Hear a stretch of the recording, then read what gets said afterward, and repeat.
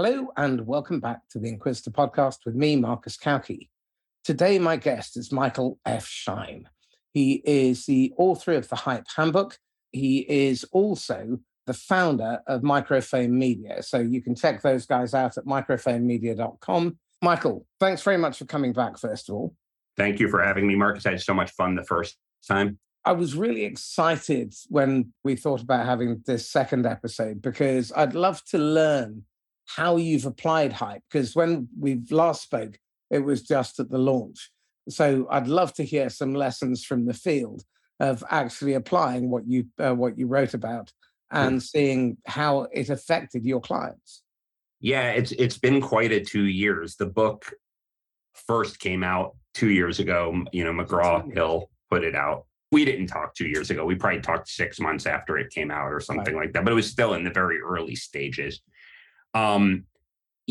It's been a whirlwind. It's really changed everything. So before the Hype Handbook came out, I owned a company that has the same name, a Microfame Media, but it was structured like a traditional marketing agency. I always used the strategies that I call hype, which I describe as any actions that you take that get a large number of people highly emotional so that they'll do what you want them to do or go a direction you want them to do. And I've always looked at non-conventional marketers. So instead of looking at marketing pros who know the right sales funnels and technology to build, I look at, rock band managers, hip hop managers, cult leaders, propaganda artists, and think about how to apply their techniques ethically. And I always used that, but because no one knew what hype was, at least how I defined it, because it usually has a negative connotation, I would package myself as a traditional agency. Hey, we'll help you get leads, we'll help you get your social media together, etc. And, it was a good career, it was a good life. I made a nice living, but there were some inherent problems. There were always a lot of tough conversations because clients who were great at the same time when human nature states that when a client hires a marketing agency, they kind of feel like, as they should, I guess, that it's like a magic wand where you're outsourcing your marketing work, right? But the problem is when you're not selling something like Coca-Cola, when it's tied to ideas or a person, it becomes very challenging because people have to show up and they have to embed it in their DNA. So there was always a lot of push and pull, tough conversations. When the book came out, it got attention, and I'm really fortunate about that. And people started to understand this concept of hype versus marketing and how hype could be a good thing, not a bad thing. And so people started to call me and email me, not because they were responding to some campaign we did about getting leads for a marketing agency, because they wanted this hype thing that I had described. They wanted to become a benevolent hype artist.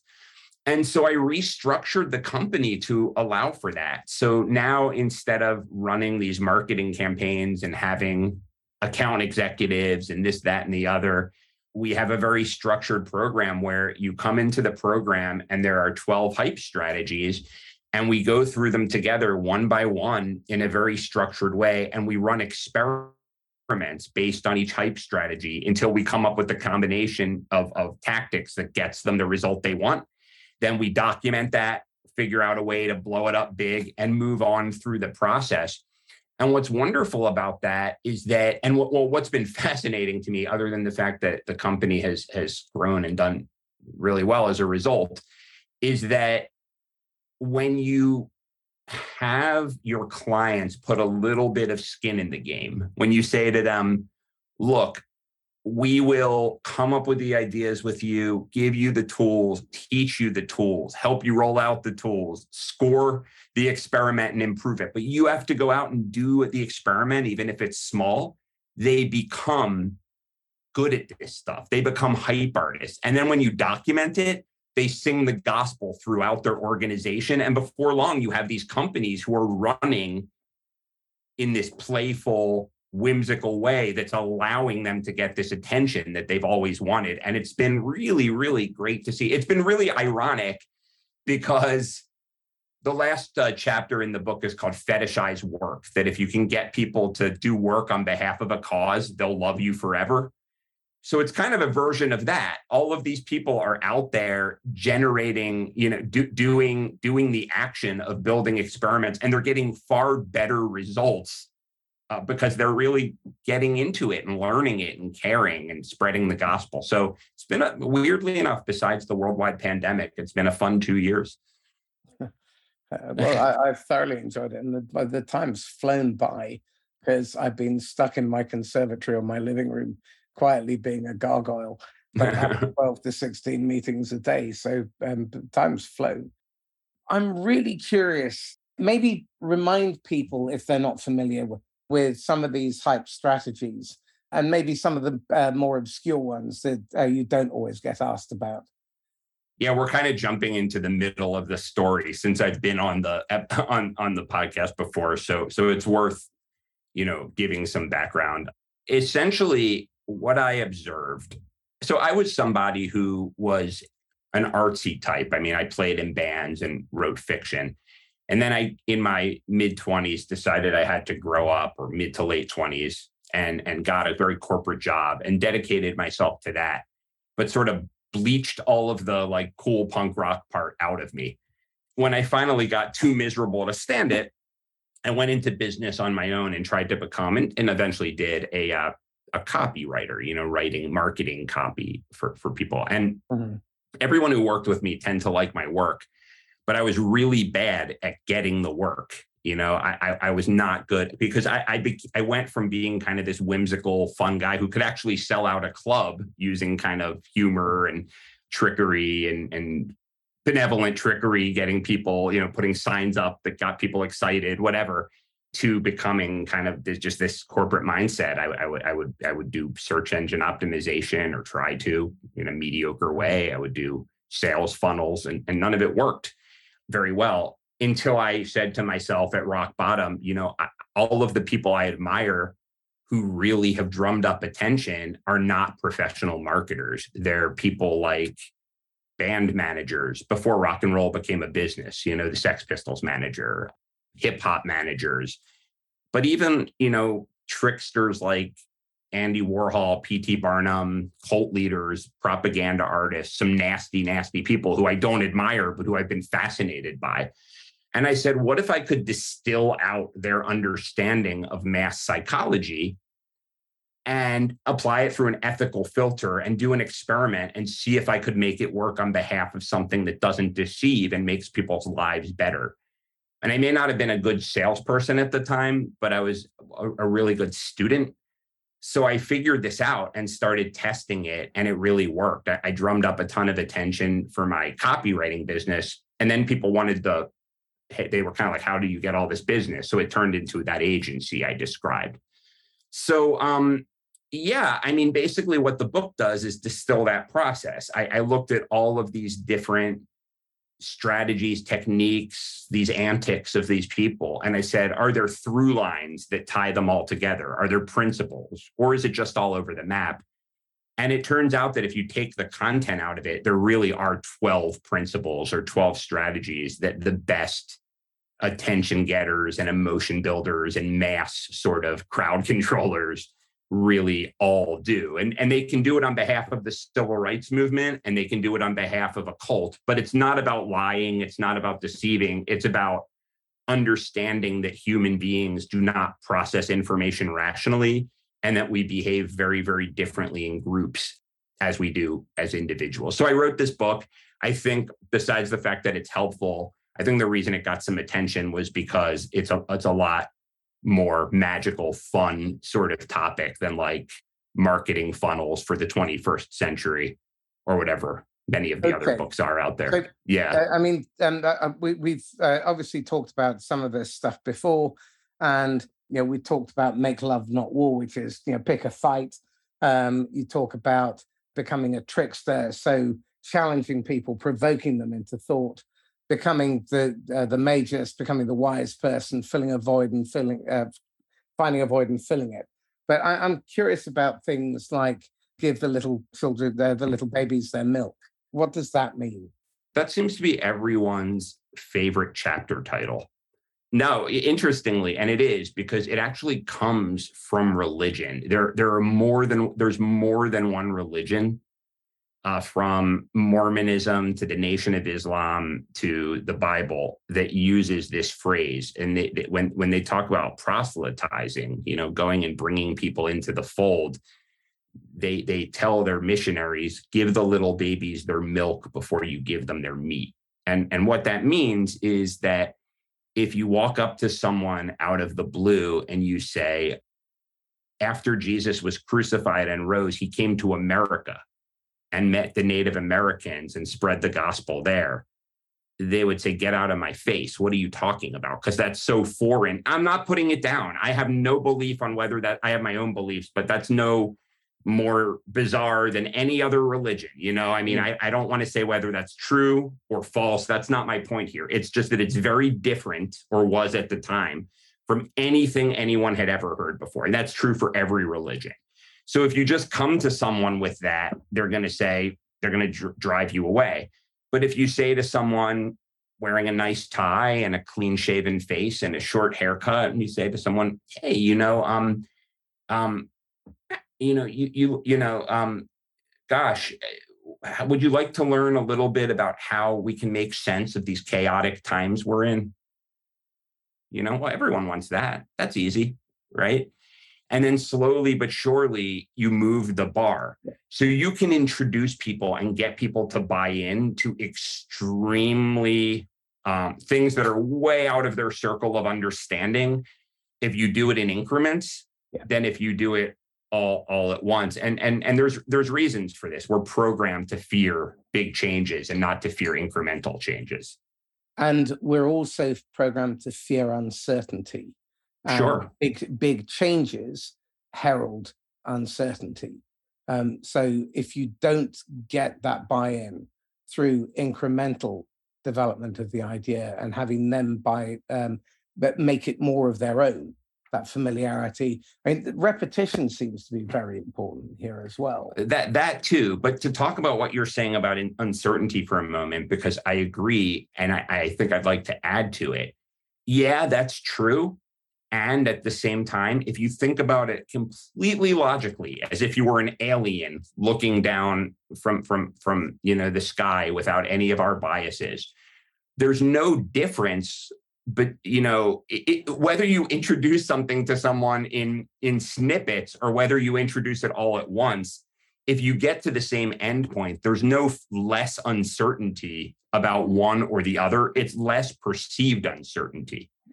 It's that you can get used to each step and then feel comfortable going to the next one.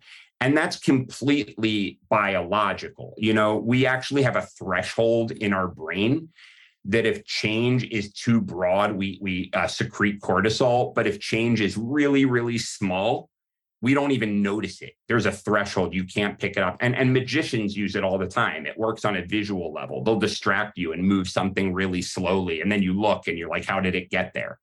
So it's really wired into our system. And I think the reason is, the way I think of it is, if you're walking through a forest when you're, our primeval ancestors, and everything just turns orange and yellow really quickly, well, you should be scared. That's probably a fire. Yeah. But if slowly but surely things turn orange and yellow, well, that's autumn, right? That's fall. Right. So, yeah, we're wired that way for a reason, but you can use it to introduce complicated ideas. And you got to meet people where they are, to your point. That's another way of saying that. Okay. And I really did like the whole concept of fetishizing work. So let's talk about that, because interestingly enough, although I haven't consciously applied those principles, what I've noticed in the ecosystem that I and 70 of my closest friends are building, we have applied at least 6 or 7 of these principles already without realizing it, which is how we've managed to get people together very quickly. But I'm now really interested in the ones that galvanize people to take action. So can we talk about that for a little? In terms of the hype strategies that drive people to act, which are the ones that you should look at?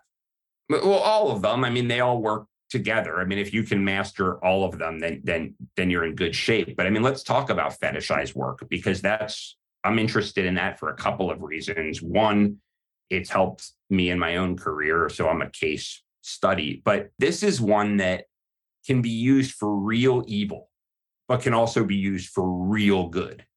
So it's really interesting. It's really a perfect demonstration of how the same sort of strategy is neither moral nor immoral in itself, but it can really be abused or used to make people's lives feel better. So cults do this a lot. The Moonies, Reverend Some Young Moon's Unification Church, often had and probably still has their followers work like 60-hour days for free. And you would think, well, of course they are. I mean, they're work getting free work, right? Okay. But when you have someone work on behalf of this higher cause, if they then start having doubts about what you're selling them or what you're telling them, it provides a cognitive dissonance to back off. So if you've been working like a dog and then you think, I don't know that, now they're telling me that Reverend Moon is the direct descendant of the sun god or whatever they believe. I don't really know. Yeah, but I've just been working 60 hours a week. So either I'm a fool and an idiot, or this cause is even more important than I think. Mm-hmm. And we usually go for the latter. So you see this with a lot of gurus. And so the people like the cults, I would say, are using it for brainwashing purposes, if there's such a thing as they're really hurting manipulation. People. Yeah. Then you have sort of a middle tier where I don't think that the people are using it to be evil. I don't even know if they consciously understand what they're doing, but it helps them more than the people they're giving advice to. So you'll have a certain guru, and we all know these gurus who basically say, let's use Amway for an example. Mm-hmm. Amway is an extremely large and powerful company, so big that they have a sports arena named after them. And but I don't know that they fund, huh? And a super PAC that the bosses fund. All of that. However, other than in Michigan, where they're like a huge amount of the economy, I don't know many people who use their products. I don't know many people who can name their products. So their product is their salespeople. It's the salespeople are the inventory, because the salespeople buy the product and sometimes sell it and sometimes don't. But what they need to do is get the salespeople constantly working on their behalf. Yeah. So they're constantly telling these people, you're going to be liberated through hard work. And they do it through the American dream. It's, they're very capitalist. So it's this idea of you're going to have it. They talk about timeshares a lot. You'll have a timeshare and you'll have an RV and you'll have a mansion and this. Mm. But whether or not they get that, and a small percentage of them do, if you talk to an Amway person, they're so bonded to Amway. They talk about it like it's a cult. It's their family, they're this. Yeah. So that hard work on their behalf, other gurus do it. I mean, you'll see people who talk about hustle, right? Hustle, hard work, hustle. Yeah, maybe, but at the same time, if you talk to people who think about the gurus who tell them to hustle, they're usually not that rich, but they love these gurus. They follow every word. So that's another thing. But then I think there's a really benevolent way to use this. And I think the benevolent way to use this, I'll use Strategic Coach as an example. So Strategic Coach is an organization that I actually joined. And I don't join a lot of business coaching organizations. I think that many are good, but a lot of them don't really appeal to me. I joined this because one of the most successful people I know recommended it to me. It's run by a guy named Dan Sullivan. And you go in there and they give you, it's basically a couple full day classes a year, and they charge good money for it. And you go in there and they give you really useful instruction and really useful tools. They give you these tools that you fill in, but they help you fill it in on how to structure your time, how to do selling, how to do all of these things it takes to scale and build a business. But they don't do it for you. They coach you through it. And then after each one, they give you a set of sort of guidelines and instructions, and there's support on the back end. But they basically say, for you to really do this, you got to go out and do it yourself. And you do. And because I was spending money that I didn't really have, it was early on for me, but I just did it. I really did all the homework and I got a ton out of it. It really transformed my business. So it's a really useful program, and it more useful than if I had hired someone, because now it's part of who I am. The vast majority of people, though, did a very small percentage of their homework, and they come to the thing. The actual completion rate on average is somewhere between 1% and 3%, and 3% is the gold standard of the homework. You mean just to complete online programs? Well, this was in person, and they all completed. So this is what was interesting. They would always come back the next week, the next 3 months, and they would say to the coach, because they would always get something out of it because the program's great, but they wouldn't do enough. And they would say, I was doing it for the first month, but then I got busy and and I'm so sorry, Miss Blank. Mm-hmm. I'll do better next time. And the coach would say, it's progress, not perfection. So I remember I was running my agency at the time, and I would think to myself, so I work like a dog and my team does, doing everything. And my reward is usually that clients say to me, hey, I love the results you got, but I have an assignment for you, that are completely out of scope. But they get so used to the work you've been doing for them, they start throwing more on, they push your scope, they get used to what you did, they don't appreciate it. Human nature, right? We get used to what used to be gold now becomes the new mud, right? Whereas I'm going to these things, the people aren't doing the work, and they're apologizing to their coach that they're paying, that they didn't do it, and they're signing up for another year. And I said, you know what's going on here? These people are being given all the tools they need. And if you do the program, you're actually bettering yourself. I will be better for having done that for years to come. And if I had just hired someone, I wouldn't have learned it. But the fact that I had to do the work is the reason that I'm singing their praises so much right now. And the people who only did part of the work just wanted to push themselves harder. So, if you have a program where you have a lot of good to offer, but you feel underappreciated, don't blame your clients. That's the structure you've set up. We get too inured, too accommodated to good work, and it becomes normal. Think about parts of it that you can structure so that they are responsible for doing part of the stuff and you give the guidance, and that it's not structured as, hey, I'm doing this to make my life easier. Structure it in a way that by them doing the work, it actually improves them. The dedication that they'll have for you will be far more firm, and also they'll get better results. I agree completely. I mean, certainly in terms of adult learning, unless they're deeply involved in the design of the solution, then chances are it's just going to be another this too will pass moment, 100%. And they'll move on. And what you're trying to do is create lasting, sustainable change in behavior and results without the negative unintended consequences. Well, and the side effect, though, is that they're going to appreciate, they're going to bond to you. They're going to spread the word about you. I just advertised Strategic Coach. Yeah. I'm not advertising the people who did the work for me. No, I get it. Interesting. Okay. It sounds to me like you've had a few successes this year with your clients. I'm really curious, applying some of the strategies, what kind of impact have they had, and how has it affected results? For someone who's become synonymous with hype, I'm always reluctant to directly brag, because I feel like people will hear me bragging directly and say, come on, he's just selling, Yeah, but it's not you, your clients implement. Right. So with that disclaimer, I want to say that I think I've never been so happy with the results my clients have gotten and our clients have gotten before this year, in the last year. So, I mean, it's really nice when you have a hypothesis and you change your business to fit that, and it really works. So we created this new structure. So we have a woman, there's a company called Wanadu. They're sort of this technology platform in the HR space, good platform. But the person I work with mostly is this woman, Callie Adamson-Duncan. Based on what we came up together, we created an idea called YourSurveySucks.com. So long story short, the technology basically allows for back and forth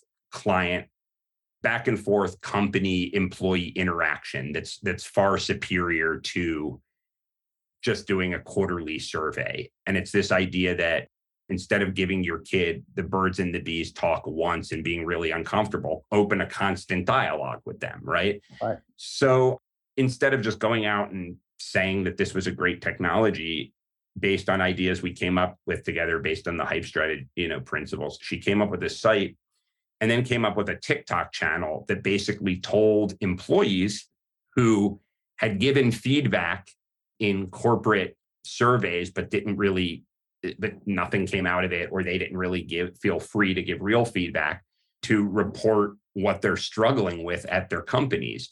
So the groundswell was incredible. I mean, the TikTok videos were getting hundreds of thousands of views, up from like 100 views at TikTok, a flood of emails, a flood of handwritten notes, people sending in these complaints. So now Callie could go back to these companies and say, look, your employees are telling us stuff that they would never tell you. And we understand it's really hard with the technology you have and the structures you have to get people to open up. Give us a try. Look what we uncovered. And it's been great. She's become if you can become viral in the niche, in the HR niche, she has. And I use her story everywhere because hype strategies, we went through the process. We used the hype strategies to structure it. We used our games, our tools. I helped come up with the ideas personally, but she took it to the next level, which is just as it should be. And she's building it, running it, adding to it, turning it into business. And what's cool is she's now sort of a real pro. I mean, she comes up with the ideas. I mean, we work with a company called PopUp, funded startup. They're in the e-commerce space, this kind of modular e-commerce tool. So not just, whereas Shopify is great, you just put up a store. It has all of it. Your funnels, are in there. You can put your marketing stuff in there. You can put your sales stuff in there, all of it. We came up with a strategy based on Secret Society and the Secret Society concept. They created a conference around it, which blew up. They raised all this money for Ukraine. It ties directly back to attention to their company. And that was just one of many things we did together. So I've never, we always had successes, but it was more tactical successes. It was like, okay, we're growing a following, driving leads, getting content out there, turning it into some money for clients. This is like transformative stuff. And it's so much fun. How are you using it or planning to use it to drive expansion sales? Because at the moment, most VCs are shifting their model away from revenue at any cost to you have to make a profit. And if you're not collecting cash, you're toast. So I hope I'm understanding the question properly. So if I'm not, back me up. But the way that I start any engagement, and the reason I'm saying is because we have a couple of lines of business, but the one line of business that eventually I will scale, this thing I'm discussing with you now, I only take on between 4 to 6 clients at a time on purpose, which I never thought I would say, but I want to be personally involved and I want to handpick the clients, right? So that's what this is. So I always start these engagements by beginning with where they want to go. I mean, I always use this question that I got from Strategic Coach, where I say, if you and I were sitting here in a year, and then I do it for 3 years and clinking champagne glasses because you've just had the best year ever, what does that year look like? And I do that before we start working together, because if I don't feel that the thing that we do can get them there, I won't take them on, not out of any sense of whatever graciousness or anything like that, but because what we do is hyper specific. There are a lot of really great marketing agencies. So if someone says to me, I really need to build a funnel that within 30 days from start to finish sells X number of online courses for $450 through Facebook advertising, because my friend told me that Facebook advertising is the best system. I'm not saying I disagree or agree. I wouldn't do that because that's a tactical approach, which is great, but my belief is that if you're trying to get to an end goal, if you say profitability, at a certain period of time, I would dig into what that means.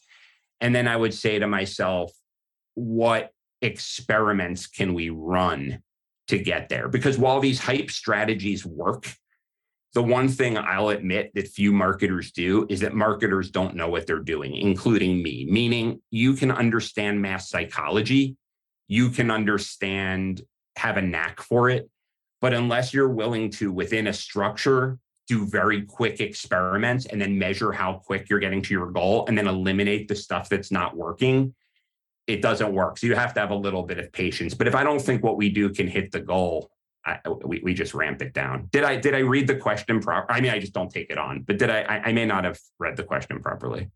I'm particularly interested in examples of victories and lessons that you've been able to apply over the last 12 months, because as we go into the recession and the market starts to tighten, you're going to have to stand apart.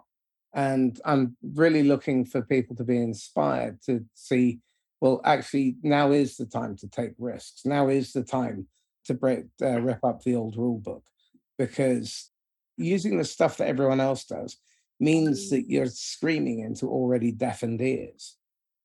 Well, yeah, I mean, in both of the cases that I mentioned, we're not doing it for the fun of it. I mean, I always tell people money is the most important metric. You see a lot of marketers, often kids, but even middle-aged professionals, giving you all this stuff about engagement and brand awareness and this and that. And that's all well and good. But ultimately, if that doesn't turn into, in most cases, money, because most of these are businesses, whether that's revenue, profits, or an increased valuation for your company so that you can get more investment, whatever that metric is, it's usually money oriented, unless it's a nonprofit. And even then, it is. So to use these examples, I mean, with PopUp, one of the three co-founders of the company is Italian. You know, he's from, I think, Bologna, but he kind of a citizen of the world, lives in Ireland, but his wife is Ukrainian and he lived in Ukraine. You know, their whole thing is very tied to living your dreams and not following a set path to success and using e-commerce to do that. So we created this conference based on bringing in the kind of speakers who would teach you the unconventional paths to success, you know, put on by PopUp. And we used the fact that it was raising money for Ukraine, which they care a lot about, to get people to take part. But ultimately, we didn't do it for the fun of it. The conference attracted a lot of attention. The PopUp people got to talk about a non-linear path to success, which their software happens to allow for better than most softwares out there. It put their ideas in the heads of very, very prominent, powerful people who were speakers, who they're now doing joint ventures with and things like that, who are spreading the ideas far and wide. It opened up the opportunity for a larger conference series, each one of which will, get a bigger audience, get bigger viewership. You know, they're doing a video component that's larger than the small elite component. So all of this, and, you know, it's an intellectual property that when they go to raise their next fund, or if they ever go public, their next round or ever go public, will increase the value of their company. So all of this was very consciously designed to get them to their financial goals. And that's just one of many. We never do anything without that in mind. So this is really interesting. So in that early stage conversation where you're helping them work out what the better future 3 years hence looks like, and you're then presumably mapping a pathway backwards from there to where you are today, what sort of thinking, designs, processes go into that help you to build your hype models? There's a lot here. I mean, it's very structured. It's an entire game plan with a map, right? But I'll give you one example that I think could illustrate this well. So we try to take things that a lot of hype artists do by feel, because the thing maybe that's different about hype artists and traditional marketers is that they go by gut, right? You see someone like Shep Gordon, who was Alice Cooper's manager. he was a pot dealer who fell into the right place at the right time and just had this weird knack for attracting attention. There's no science. He just like, similarly, they just feel it, they do it. So what we're always trying to do is take that stuff and get to the bottom of it and slice it and dice it and build tools and systems around it. So one of those is, how do you know if a hype strategy is working, right? Because there's a lot of empty ground between, hey, we're not getting traction and we just, made an extra 10 million of profit, right? There's a lot of space between that. So how do you know? How do you know if you're getting closer rather than I can just sense it? Well, we have a scoring system. So when we create a gambit, which is we take a hype strategy, we have processes and games, as we call them, that allow us to come up with the right idea. Then we figure out what's the smallest executable step that you can go into the world with and see if it works, so you can see whether to go bigger. We have a scoring system. And it's a little bit different than other scoring systems. A lot of times you'll see things like engagement. Oh, do we have a lot of conversations going on hashtags or whatever they use? Or do you have a lot of followers or, open rates? Ours is called the WINS framework. So what it is willingness, intensity, next step, and sustainability. And it's in the order it's in, not in order of importance, but because it spells WINS. Willingness basically means, and this seems at first glance very surface level, but it's very important, is the person doing it willing to do it? Because I've had things where everything else was working, but it always fell to the bottom of the priority list of the people doing it. And when you really dig in, it's because it didn't fit their culture, it didn't fit their vibe, they couldn't get into it. And we cut those. Intensity is really important, because you'll hear someone say, oh, we spread the message on LinkedIn and we got lots of likes. And then I look at the likes they got and it's, hey, great, thanks, wonderful, nice. And I say, a lot of times, certain women in my life will post pictures and every one of their friends will say, you're beautiful, you're amazing, you're a goddess. Well, are they really a goddess? Are they really, probably not, right? That doesn't mean they're a goddess. So when people say, thank you, you're great, a lot of times it's just because they're being nice. But if you get giant paragraphs, if you get people debating you, if you get people saying, I need to talk to you right now, if you get more views than you've ever gotten in your life by a factor of 30, that's intensity. And that's not only for social media, that's for anything you do. And that's more important than followers, hashtag, whatever. I'm saying hashtag as a joke, but whatever. It's the meaningful engagement where you're provoking them to think, you're shifting their thinking, you're shifting their beliefs, you're challenging, you're creating doubt, whatever it happens to be. Correct. You're helping them move from where they were towards that better future. And you're generating smoke, in other words, you can just, there's this sense of, wow, we're getting things going. Like I remember the reason I knew to do the hype thing is I was writing for Inc. and people liked my stuff, 1,000 views, 1,500 views. I did an article on, or it might've been Forbes actually, on Simon Sinek, like kind of like tearing him apart for being a hype artist and saying, here's how you repurpose. 150,000 views, comments through the roof. Negative ones. Oh, I love Simon Sinek. You're a lazy bum. So the next piece in the scoring formula is N for next step. And what that means is this victory you're having, if it is a victory, tying to what you're actually trying to get to, which is what you talked about. So let's say you know where you want to go in a year. We then break that into 3-month segments. So where do we need to be to get there in 3 months? Because that's easier to handle. So is this thing you're doing, you get all this intensity, you love doing it, but it doesn't get you, when I ask you how, hey, we got all this intensity, and you say, well, is it getting you closer to that goal, which is usually financial? And you say, no, and you can't explain how. You got to change the experiment. You got to tweak it to get there.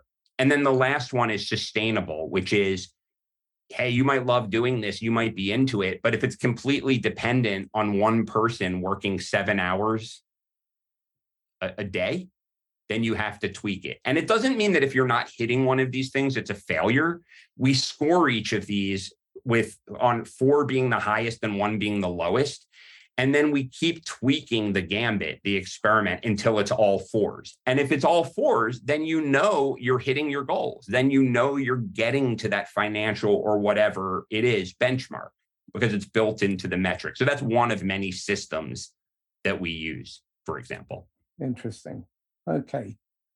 So if we look back over the last 12 months, what was your best mistake and what did you learn from it? That's a good one. I think I know what it is. The pandemic hit me really hard. I was really doing well with the agency model, although I did have a lot of overhead. And right before the pandemic, probably like 3 months before, I remember saying to one of my employees who I worked with a lot, who I had a good relationship with and still do. I said, we're doing really well, but I'm nervous because I don't think we're recession proof, because all of this is dependent on people having good marketing budgets and on us doing the work. And it was like I foretold the future. I didn't have enough time to make the change, and this happened. And I'm telling you, every client froze their marketing budget. I was going to say all but one, but even that client did for a month. And I thought I was going out of business. I mean, I had payroll, obviously laid people off and didn't want to do it, but had to. It was brutal. I mean, I didn't know how I was going to survive it because my model was based that way. So fortunately, the book came out right around that same time. And if it hadn't, even though some clients did restart, I had so much overhead that it would have been hard to come back from. But the book got attention. And so I started really effectively driving people back to the company again. And people got really interested in that, even in the midst of the bad economy. But what I did was I just put them right back into the old model. And I was like, this is what I know how to do. I'm going to try to do this with fewer employees because having all that overhead is really painful. And I don't really have a belief that having more employees means more success. I believe more profit means more success. Mm-hmm. I would do that. And what happened was, it was like being on the treadmill, like Dante's Inferno, where you're doing the exact same thing. It's like you just had this experience. So I brought on these like 6 clients right off the bat, but now I had fewer employees and it was the same push and pull treadmill, couldn't work on the business, etc.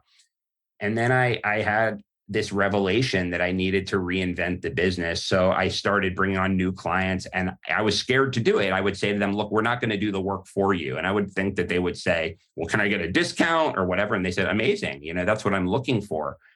So I slowly but surely got rid of all the clients that were under the old model. We did it, I think, parted on terms that everyone was relatively happy with.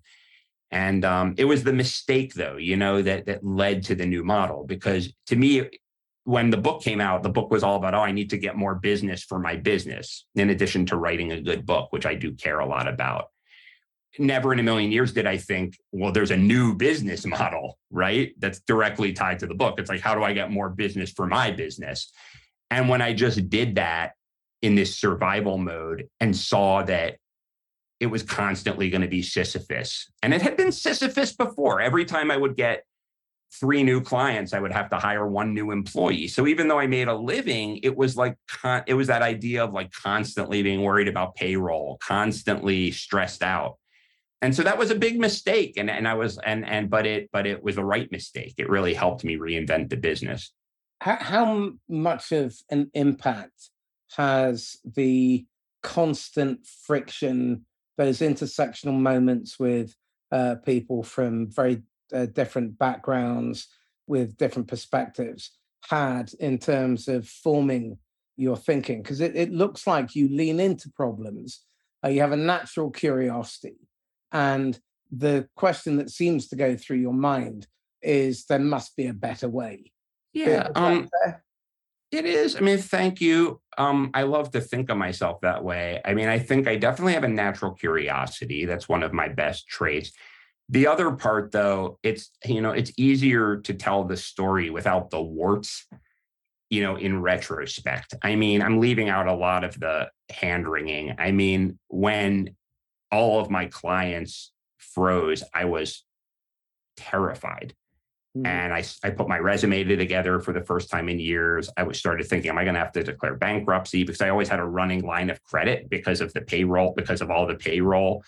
I was really upset, really stressed out.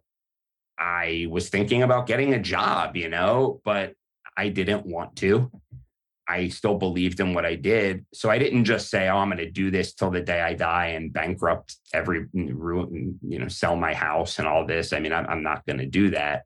What I did say, I talked to my financial wizard, within the company, and we sat down and we made a decision. After she said, she helped me. Her name's Amy LaLiberte, and it was really her. I mean, she said, Mike, I know you can market and I know you can sell, right?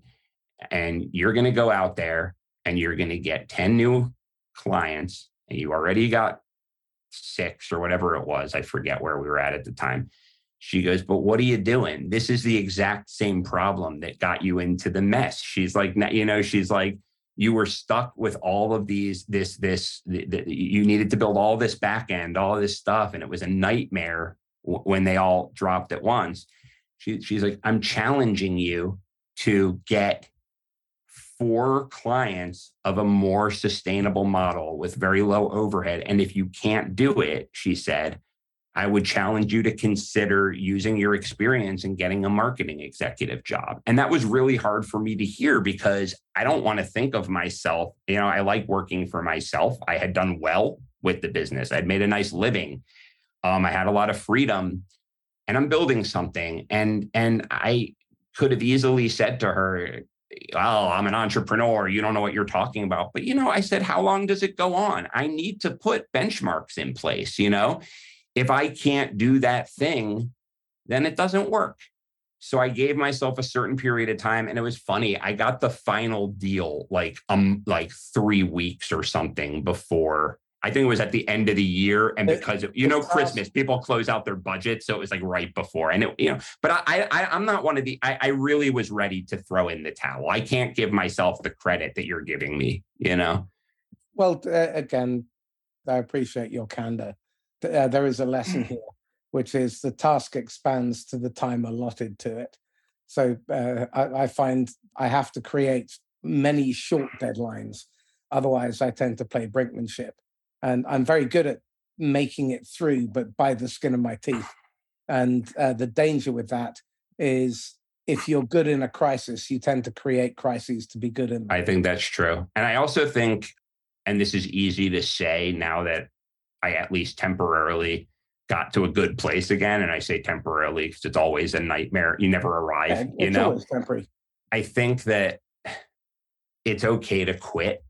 And what I mean by that is, I see a lot of people who will hang on to that sinking ship until they've ruined everything, because they're hustlers and they're not quitters and they're entrepreneurs and I think if you're not hitting your deadline, if you're not getting to the goal by the time you need to get to the goal, a retreat sometimes needs to happen. You can always start a new war later.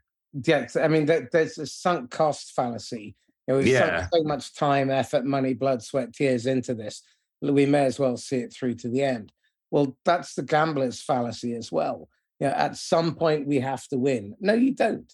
The probability is the same on every hand or every spin. And no matter how much you want it to be the case, your lucky numbers are not coming up just because you will them. If it does, it's a coincidence. And that's not the best way to run your business. But it's challenging. It's not a formula, right? Because some of it comes down to like gut, right? Like Jeff Bezos, he doesn't talk about this a lot, but at a certain point, Amazon almost folded. Mm-hmm. And I don't blame him for this at all, but he borrowed money. I mean, I guess a small amount of money, but not really, $50,000 or something, to keep the business afloat. Small for him now, from his parents, and they were able to do that for him, which is fine. But I think it's kind of like, okay, let's say you have that opportunity. Let's say you know someone who will get you out of a pinch. Do you ask people 5 times? In other words, like, there are people that who sometimes they're like, look, do me this favor once, even if you can. A lot of people can't do that. But whatever it is, telling people to work for free for a period of time, whatever.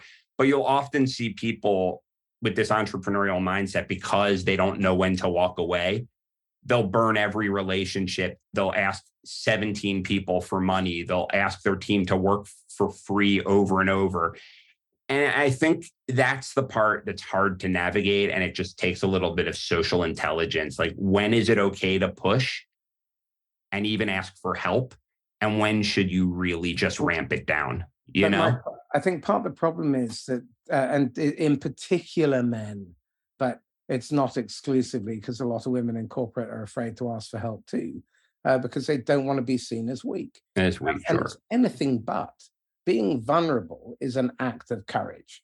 The fact that you went to your financial genius and asked for warts and all feedback, and you took it, shows a huge amount of self-awareness, but it also shows a willingness to take criticism for what it is, which is feedback, instead of being brittle and cracking at this or punishing the messenger.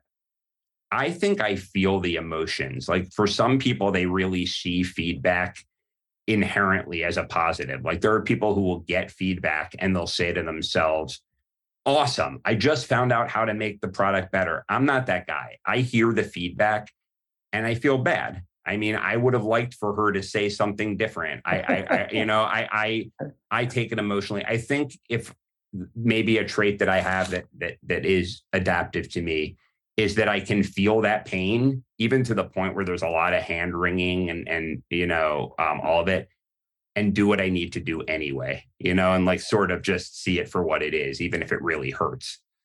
Well, I think in my experience, it's rare that my lessons have come from my victories. They normally come from a good beating. Right. And it's the scar tissue that makes you stronger. But you're right. Some people kill the messenger. Like, I know people who, they might even get customer feedback. They get customer feedback. They get vendor feedback. They get employee feedback. Partner feedback. And they don't say, this really hurts and I don't want to believe it, but I have to. They say those people don't know what they're talking about. Bloody idiots. That's the part that I think is a really dangerous, place lethal. To be. Yeah. It's lethal. Interesting. Okay. Well, Mike, we've come to time. Tell me something. Are there any articles in particular that you've written recently, or case studies that you can refer people to where they can see hype in action? It's funny that you ask, because I used to write articles every week, sometimes more than one. And if you look up Michael Schein, you don't have to put the F in there, because back then I didn't have the F.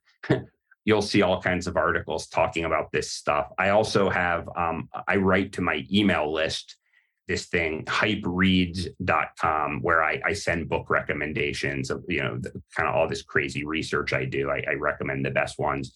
In terms of articles, though, I've taken a break and I'm just getting back into it. I had gotten involved in some other things, especially with building the business back up. And I ramped down. I was working, done stuff for Forbes, Fortune, lately Psychology Today. And I stopped really doing it. I'm right now working on an article that I'm pitching to Fast Company. And when I say pitching, I have, I'm talking to the editor. They have to accept it and like it, but she's waiting for it. And it's about how perhaps people should be looking at hype instead of brand to solve their problems. A lot of times people look at improving their branding to solve the problem of not having enough attention and not hitting their goals in that capacity. Whereas maybe what they should be looking at is how to hype themselves up. So that's what I'm working on now. This is the cat among the pigeons strategy then. It is, but it's something I also really believe. I mean, I often see companies, especially in the tech startup, where they actually say we need to hype things up. And then they hire a branding agency and they end up with a really awesome color scheme. There's a time and a place to hire a branding agency. They're really good at what they do. But if the idea is to attract a lot of attention and build a lot of emotion and drive your valuation up by hyping things up benevolently, branding agency is not the way to go. But that's what you see people doing because they don't know what else to do. Excellent. So, Mike, how can people get hold of you? There's a couple things. The best way to learn about me and my ideas, go to Amazon or wherever you get for books and type in the Hype Handbook. So that's the first thing. And my company, which has all of our contact information, is microfamemedia.com. So that's FAME, like famous. So microfamemedia.com, and all of the contact stuff's on there. And you can email me. The email comes to me directly, and I'd be happy to talk to anyone about just about anything. Michael F. Schein, thank you. Thank you, Marcus. So this is Marcus Cauchi signing off once again from the Inquisitor podcast. If you found this useful, please tag someone who would benefit. Probably a chief marketing officer or a marketing executive who's hard pressed and under pressure because their budgets are being slashed. They're under pressure to do more with less. Give Mike a call. If you're looking to grow your sales and you want to do so with a sound psychological and sustainable base, then drop me a line. I'm taking on 2 coaching clients in the next quarter. So if you want to get hold of me, Marcus@laughs-last.com. In the meantime, stay safe and happy selling. Bye-bye.